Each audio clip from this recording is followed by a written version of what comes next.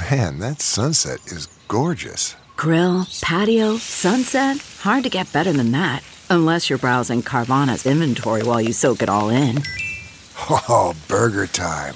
So sit back, get comfortable. Carvana's got thousands of cars under $20,000 just waiting for you. I could stay here forever. Carvana, where car buying meets comfort meets convenience. Download the app or visit Carvana.com today.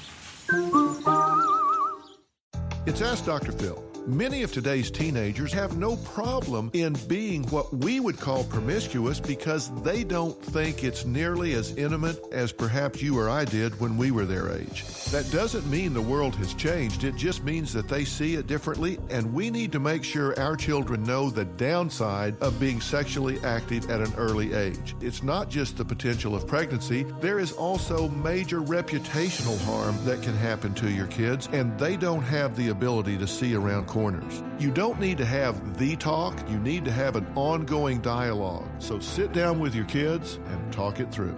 For more on parenting your teenager, log on to drphil.com. I'm Dr. Phil. Jon Stewart is back at The Daily Show, which means he's also back in our ears on The Daily Show Ears Edition podcast. Listen to The Daily Show Ears Edition wherever you get your podcast.